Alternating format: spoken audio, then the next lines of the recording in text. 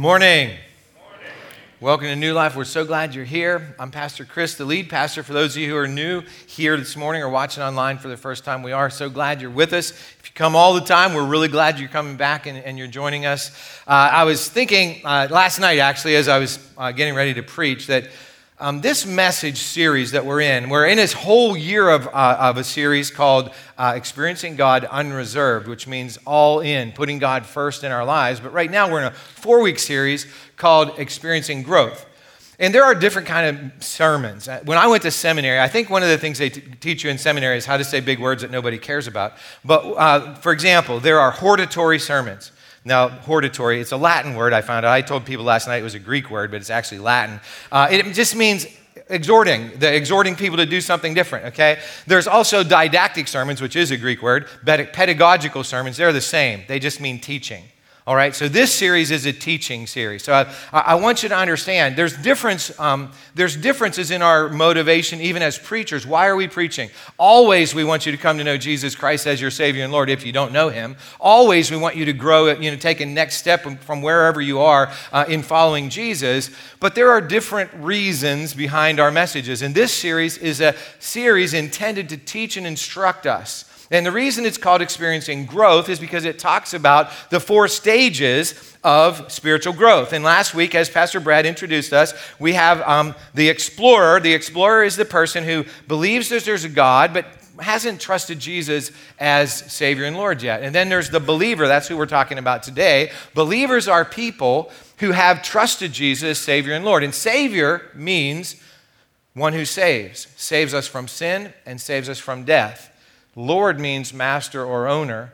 And then next week, Pastor Alex is going to talk about the disciple, what it means to move from just believing that Jesus is Lord and having a personal relationship with Him to talking about what it means to have a commitment to the disciplines necessary. That's what a disciple is, a disciplined person. And actually, that word is sort of relative because I'm not the most disciplined person in the world, but I moved through the disciple phase. And then the final phase is called the Spirit-led phase, where the Holy Spirit is really leading in our lives, and everything we think, say, and do pretty much has to do with Jesus and His life in us and how we can help other people to know Him as well. So what we're going to talk about today, as I said, is believer or growing in Jesus. That's in parentheses because that's what really a believer is. If we look at the distinctions between explorer and believer, and this is in your outline, I believe, while explorers have a basic belief in God, as I said, they're not sure about Jesus and His role in their lives. But believers have now trusted Jesus as Lord and Savior and started their journey of growth as His disciples.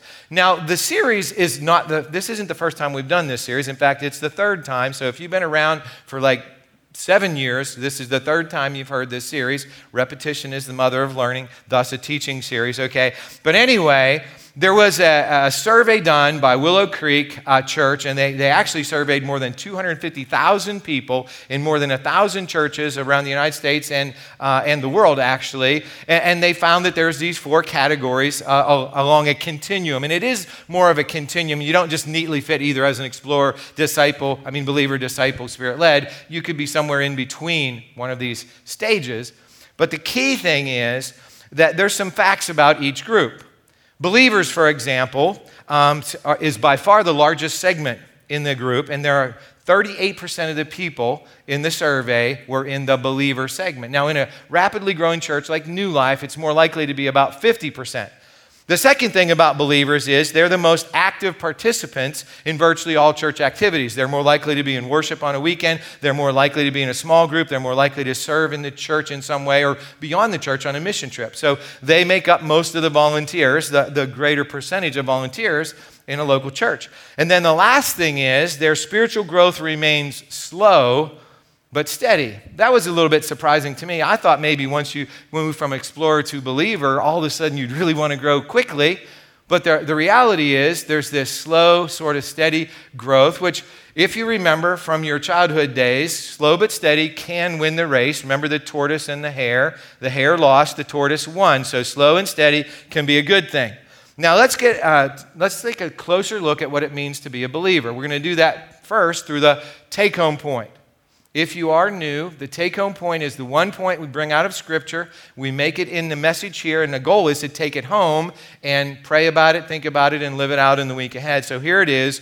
Growing in Jesus starts when we trust Him as Savior and Lord. Obviously, you can't grow in Jesus until you know Jesus as Savior and Lord in your life. And so as we move forward, what's going to happen is our lives are going to change radically from this general idea about God to now we know God. He has revealed Himself to us through His Son, Jesus Christ. So here's the definition of a believer from the book Move, which is a book that came out of this survey of all these, 250,000 people. So it's the people in this segment, they have a personal relationship with Jesus. They've made a commitment to trust Him with their soul's salvation and for eternity, but they're just beginning to learn what it means and what it takes to develop a relationship with Him. So every change or season in life, moving from one to the next can be hard, right? I mean, moving from childhood to adolescence is a hard change. Moving from adolescence to adulthood is a difficult change. Now, I know if you're as old as me, you might not remember childhood or adolescence, but some of you are actually going through adolescence right now. And as adolescents, what you're asked to do, it's incredible. You're asked to make a decision about what you're going to do for work for the rest of your life. You're asked to look at these different people around you and decide which one do you want to be with, for the rest of your life. Hard decisions. And as we make these commitments and these decisions, there's some sort of, tangents maybe, there's some false starts. But as we move forward from, explorer to believer and then into the disciple area, there is some growth. It's slow, it's steady, but it happens. So here's the good news. The Holy Spirit is inside of you. Believers have God, Father, Son, and Holy Spirit. There's only one God inside of us, so the Holy Spirit can start to guide us. And those who are disciples and Spirit-led can actually help us in the process. If you've ever seen a good sports team, here's what you know about the good sports team. The older players help the younger players learn how to play the game. It's true in work, too. If you have a good business, the older workers help the younger workers to learn how to do the job. It's the same way in the Christian life. In fact, that's one of the things we're going to talk about today, how important it is to have people coming before us who are already more mature than us, teaching us and helping us along the way. And there's one thing in all of these changes in our life, especially for adolescents going into adulthood, nothing's more important than this. No aspect of our lives is more important than what we do with Jesus. Because Jesus said He won't take second place in our life. He'll only take first place. And so we need to put Jesus first. And as I said, as we do that, there will be some false starts, some tangents, but we need to keep focused, and we need to listen to those people who are helping us along the way. And a big part of experiencing God unreserved is helping each other in our church family to grow in Jesus. So the key aspect to learning and growing as Jesus followers at any stage is becoming familiar with the playbook, to use a sports term, or the owner's manual, to use a more mechanical term, the guidebook, which is the Bible. So what we're going to do is we're going to turn to the Bible now, and we're going to look and see what the Apostle Paul had to say to Timothy, his son in the faith, about this new life and how we can live it and grow it, and the guidebook and how important it is. Before we do that, pray with me.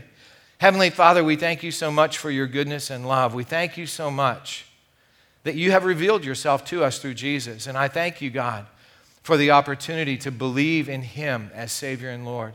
And today, as we open up your word, we pray that your Holy Spirit will open up our minds and our hearts, our souls, our spirits, our lives, that we can not only hear your word, but receive it and then live it out in the power of your Spirit. We pray this in Jesus' name. Amen. So Paul wrote these words in 2 Timothy 3:14-17. If you have your Bible, that's where we are. Your Bible app, you can turn there. It's also up on the screen. Paul wrote, "But you must remain faithful to the things you have been taught. You know they are true, for you know you can trust those who taught you. You have been taught the Holy Scriptures from childhood, and they have given you the wisdom to receive the salvation that comes by trusting in Christ Jesus. All Scripture is inspired by God and is useful to teach us what is true and make us realize what is wrong in our lives. It corrects us when we are wrong and teaches us to do what is right. God uses it to prepare and equip His people to do every good work." So let's look at this passage a little more closely. We're going to take the verses and sort of break them down. It says first, "But you must remain faithful to the things you have been taught." Everybody, not everybody, but almost everybody has someone in their life who first introduced them to God and His Word. In my life, it was my mom, and then it was Bernadine Lockard and Geraldine Burns, Sunday school teachers, and then it was my Uncle Chuck, and then it was Pastor Andy Wygant. Now, there were others, of course, but those 5 people influenced me more from birth through my teenage years than anybody else did. And I hope that you had some people like that in your lives. And what Paul is challenging Timothy to do is to be intentional about living into this faith that first he inherited from those who came before him. But then he says this, you know they are true, that is the words you've been taught, for you know you can trust those who taught you. This is such an important reality. One of the reasons we can move from explorer to believer is because we see others who have already made the move and we can trust them. Timothy had a mother and a grandmother who were believers, and Timothy saw that, and he knew that their lives were trustable, and so because they were trustable, he could also trust what he had been taught, what he had learned. And Paul tells Timothy next, you have been taught the Holy Scriptures from childhood, and they have given you the wisdom to receive the salvation that comes from trusting in Christ Jesus. While it's always helpful to have people, especially family members, who teach us about Jesus, here's the thing that you need to know. People will let you down. People will let you down. They're just people. But God will never let you down. His Word will never let you down. Jesus will never let you down. So many folks have given up on Jesus, not because they've ever found anything wrong with Jesus. In fact, I've had a lot of people tell me, I don't go to church anymore. I'm not involved in the church anymore. I'm not a Christian because nothing about Jesus, but because somebody let me down, because somebody, was a hypocrite, somebody did this, somebody did that, and I totally get that. Because when I was 15 years old, and I was in that growing in Jesus, I was probably moving from believer to disciple. I was in the thick of this, movement in this spiritual growth continuum. I left the church that I had been born into, grown up into when I was 15 years old because there were some hypocrites there. Hypocrites who didn't practice what they preached. They didn't do what they said they were going to do. And so I need you to listen very carefully to what I'm going to say next. It might be the most important thing when it comes to actually growing in our faith. It's this. While we all need people to show us the ways of Jesus, the only example who never fails is Jesus. We need people.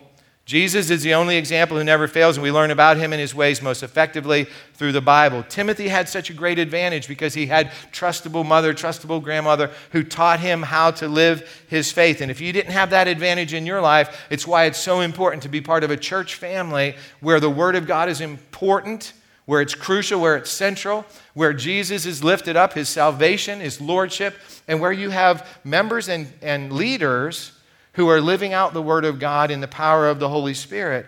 Now, the thing is, if you have found people who have let you down, please forgive them.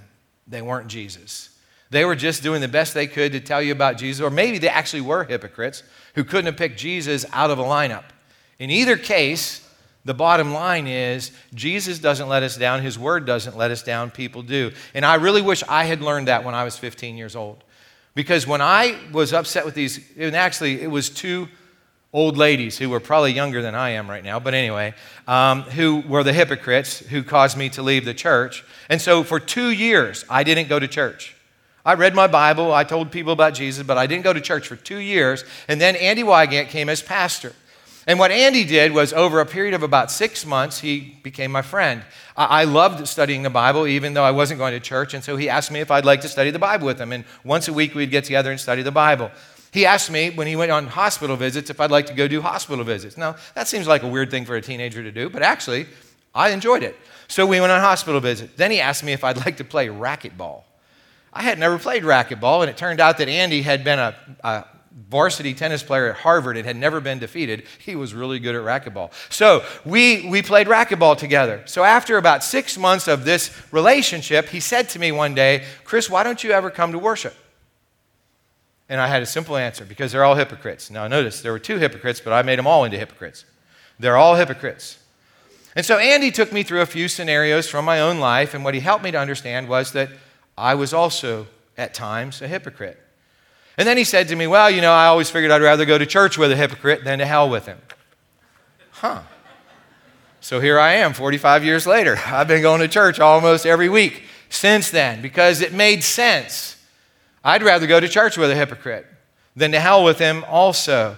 As we learn, as we live in churches, I've been a part of 8 churches in my life. And here's the thing I can tell you about all 8 of them. Most of the people in those churches love Jesus and were seeking to show me how to become, first a believer, then a disciple, and then a Spirit-led. Now, there were a few hypocrites.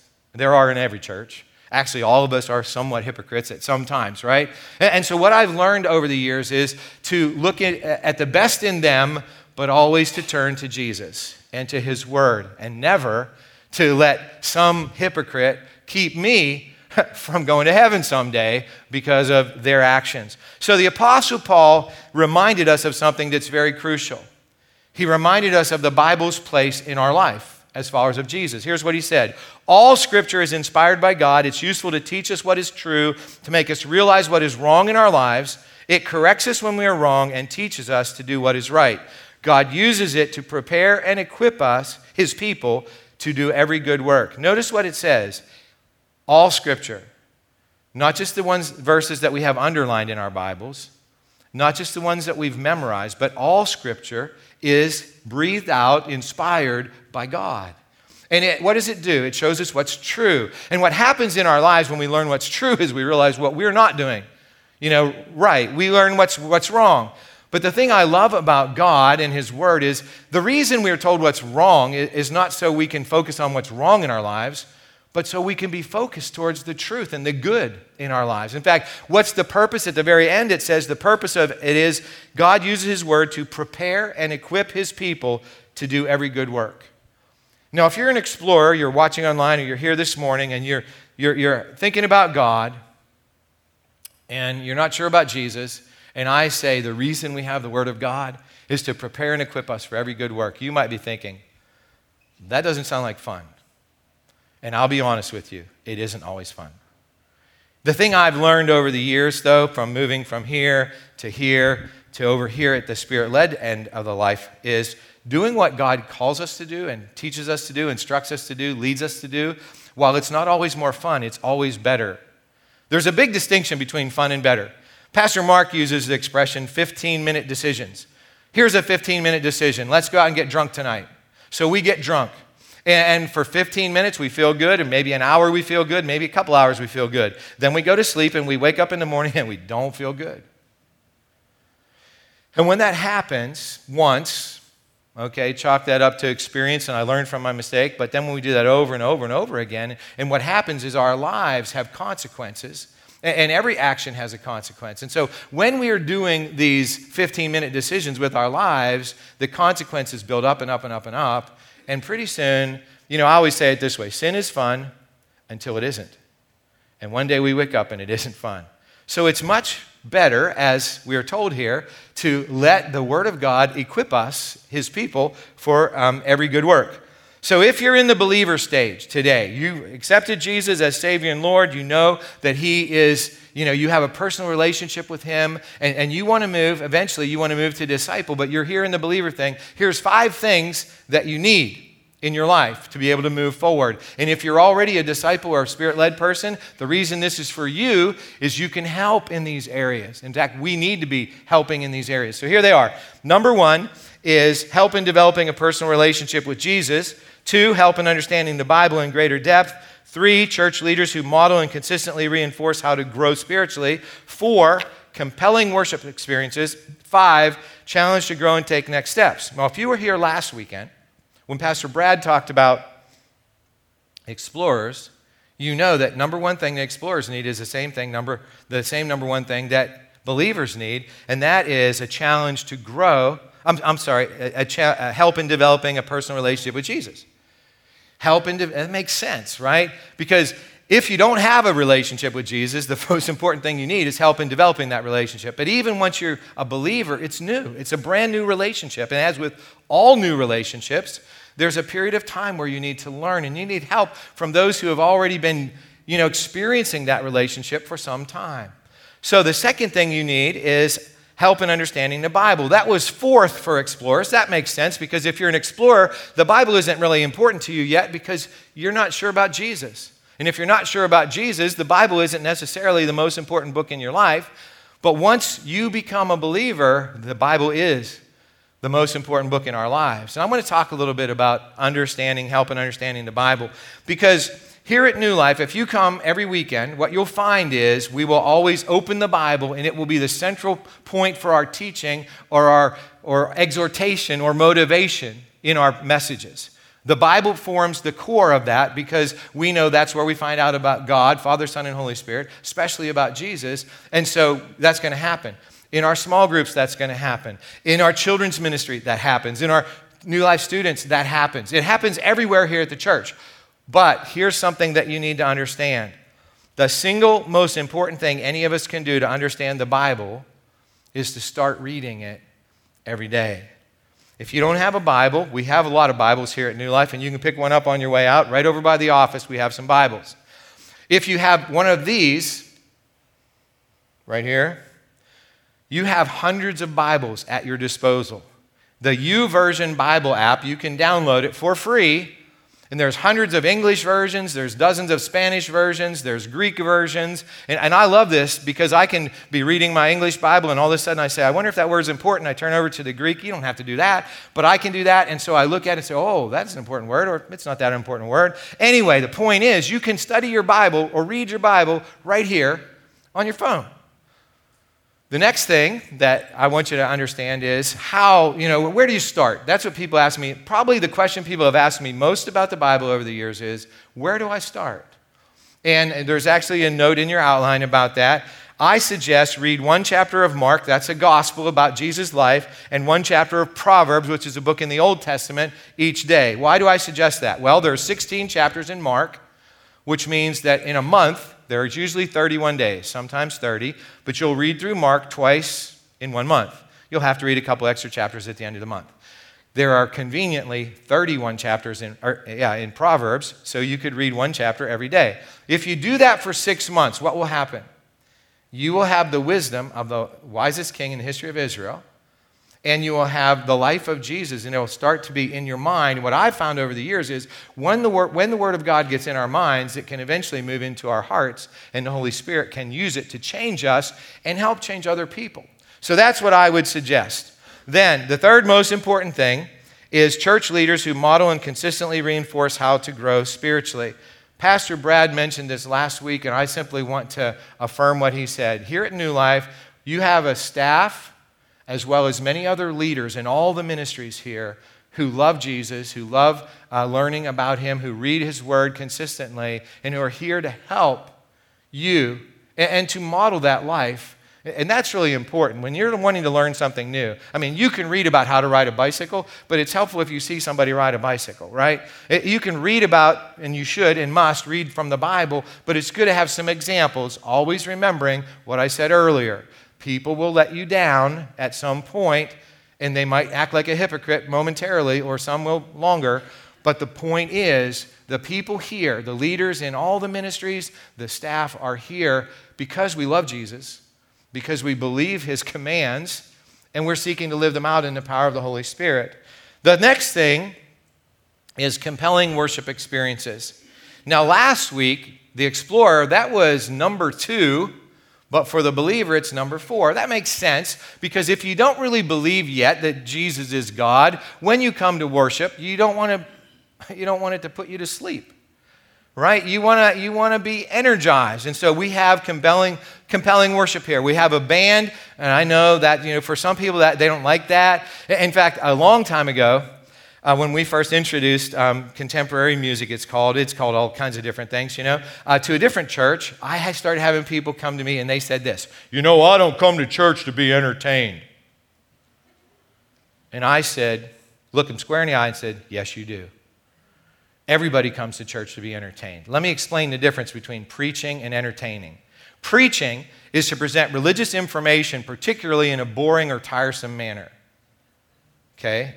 Entertain means to capture and hold the attention for an extended period of time. If I can't capture and hold your attention for an extended period of time, you can't learn anything. So our goal is to entertain here at New Life. Trust me, we've been doing this for 18 years purposefully. We want you, when you hear the words of the songs, you might not even know that most of the words are coming right from the Bible. And you'll find yourself singing the words, and one day you'll realize, that came from the Bible. That's Psalm 121. Oh, that's from the Gospel of John. Oh, because our minds are really built, and I guess the designer must have designed them to have music be a way that we're influenced. So anyway, compelling worship. As we mature, as we move down the spectrum, those things become less important. In fact, you'll see next week, compelling worship isn't even on the list for a disciple or for those who are Spirit-led. But we're totally fine that this is where we start, because this is where we all start. You know, and in fact, there's even a stage before stage one, which is you don't even care about God. But if you're an explorer, what we know about you is we're going to help you by making the service something that, and if you fall asleep, I used to get upset when people fell asleep in church, but now I just go, they must be tired, because hardly anybody does, right? And so if you want to come to church and fall asleep, that's good. Maybe you'll get something by osmosis. Okay, then. The last thing that the believer needs is a challenge to grow and take next steps. Now, this surprised the people of Willow Creek. They were always called the seeker-sensitive church, and so they sort of thought that the new believer would need to be coddled, a little encouragement. But what we have always believed here at New Life is it doesn't matter what stage you're at, you need a serious challenge to grow from wherever you are, from explorer to believer, from believer to disciple, from disciple to Spirit-led. You need to be challenged to do that. We know that. Somehow we just intuitively knew that, maybe because we read the Bible and we found out that Jesus sort of challenged people. He didn't tell people, well, if it makes you feel comfortable, we'll do this. He said, go and do this or don't do that. His words are filled with commands, not suggestions. And so we knew that was important. In fact, when we started at New Life, we now have what we call a next step. You're going to hear about the next step here in just a few minutes. But we used to call it the challenge, today's challenge. And then we changed it from today's challenge to today's commitment and today's next step. Well, why have we changed that? Well, we realized something. A challenge is something you can take it or leave it. I challenge you to a race, Mickey. After church, we're going to run down from here to Knock High School. And he can say, no, I'm not going to do that. See, that's a challenge. But a commitment is something that you're going to do. A next step is something you're going to do. So we have next steps in the message because we believe that once we hear from the Word of God, the only way it's really going to become part of us is if we do something about it in the power of the Holy Spirit. And so that's what's going to happen. If we want to really experience God unreserved, it's always going to mean opening God's Word and then finding out what's wrong with us or where we need to be corrected, and then calling on God to change us from the inside out by the Holy Spirit. Here's the best news in today's didactic message, teaching message, right? It is, once we have done everything we can, we've read the Bible, we've started to try to do this stuff, and we fail, because we will sometimes, the Holy Spirit is there to give us power to succeed. In fact, one of my favorite two verses is Philippians chapter 2, 12 and 13. In verse 12, it says, work out your salvation with fear and trembling. What that means is we're supposed to do everything that we can do. But once we've done everything we can do and we've fallen flat on our face, it says in verse 13, because God is at work in you to will and to work for His good pleasure. So God is there to pick us up, to dust us off, and to give us more energy. In fact, the Apostle Paul said in the book of Ephesians that the Holy Spirit is able to do exceeding abundantly above all we can ask or imagine in our lives. So that's what we have as Jesus followers. We have commands, things to do to prepare and equip us for every good work. And we have the Holy Spirit to empower us to do the good work. So next week, what we're going to do is we're going to talk about how do we move from believer to disciple, where Jesus is a regular part of our, we don't leave home without Him. We want to make sure that He's part of our everyday lives. But before we get to that, we have a next step for today. Here's the next step. I will read my Bible every day because it is the surest way to know Jesus better. I will read the Bible every day. Now, how much? I'm not going to tell you.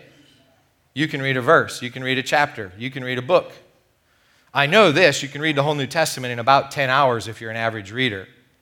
I'm not going to tell you how much to read. But what I'm going to tell you is, if you make this commitment, it is a commitment, if you're an explorer and you read the Bible every day, eventually what's going to happen is the Holy Spirit's going to open up your mind and your spirit and your life, and you're going to go, whoa, this is true.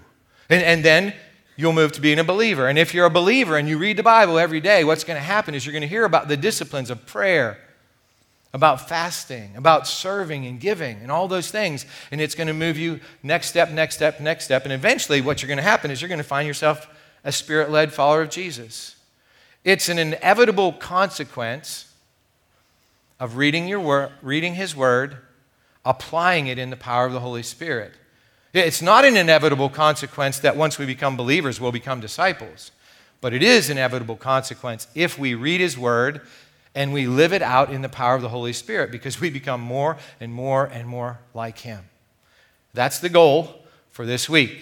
Very simple, not very easy. But then again, you want a challenge if you're a believer, and if you're a disciple, you eat challenge for breakfast. If you're Spirit-led, then you not only eat challenge for breakfast, but you also help to challenge those who are behind and encourage those behind to follow. Amen? Let's pray. Heavenly Father, we thank you so much for your goodness and love. We thank you that when we walked away from you, you didn't walk away from us. And God, I pray today for any who are watching online, any who are in this room, who are at the explorer stage of this spiritual growth continuum, that they know there's a God, they know you're there, but they're not sure about Jesus. I pray that right now in this instant, that they will say yes to Jesus as Savior, saving them from sin and death, and as Lord, owner of their lives. And God, I pray that right now they will simply say, I admit that I need you.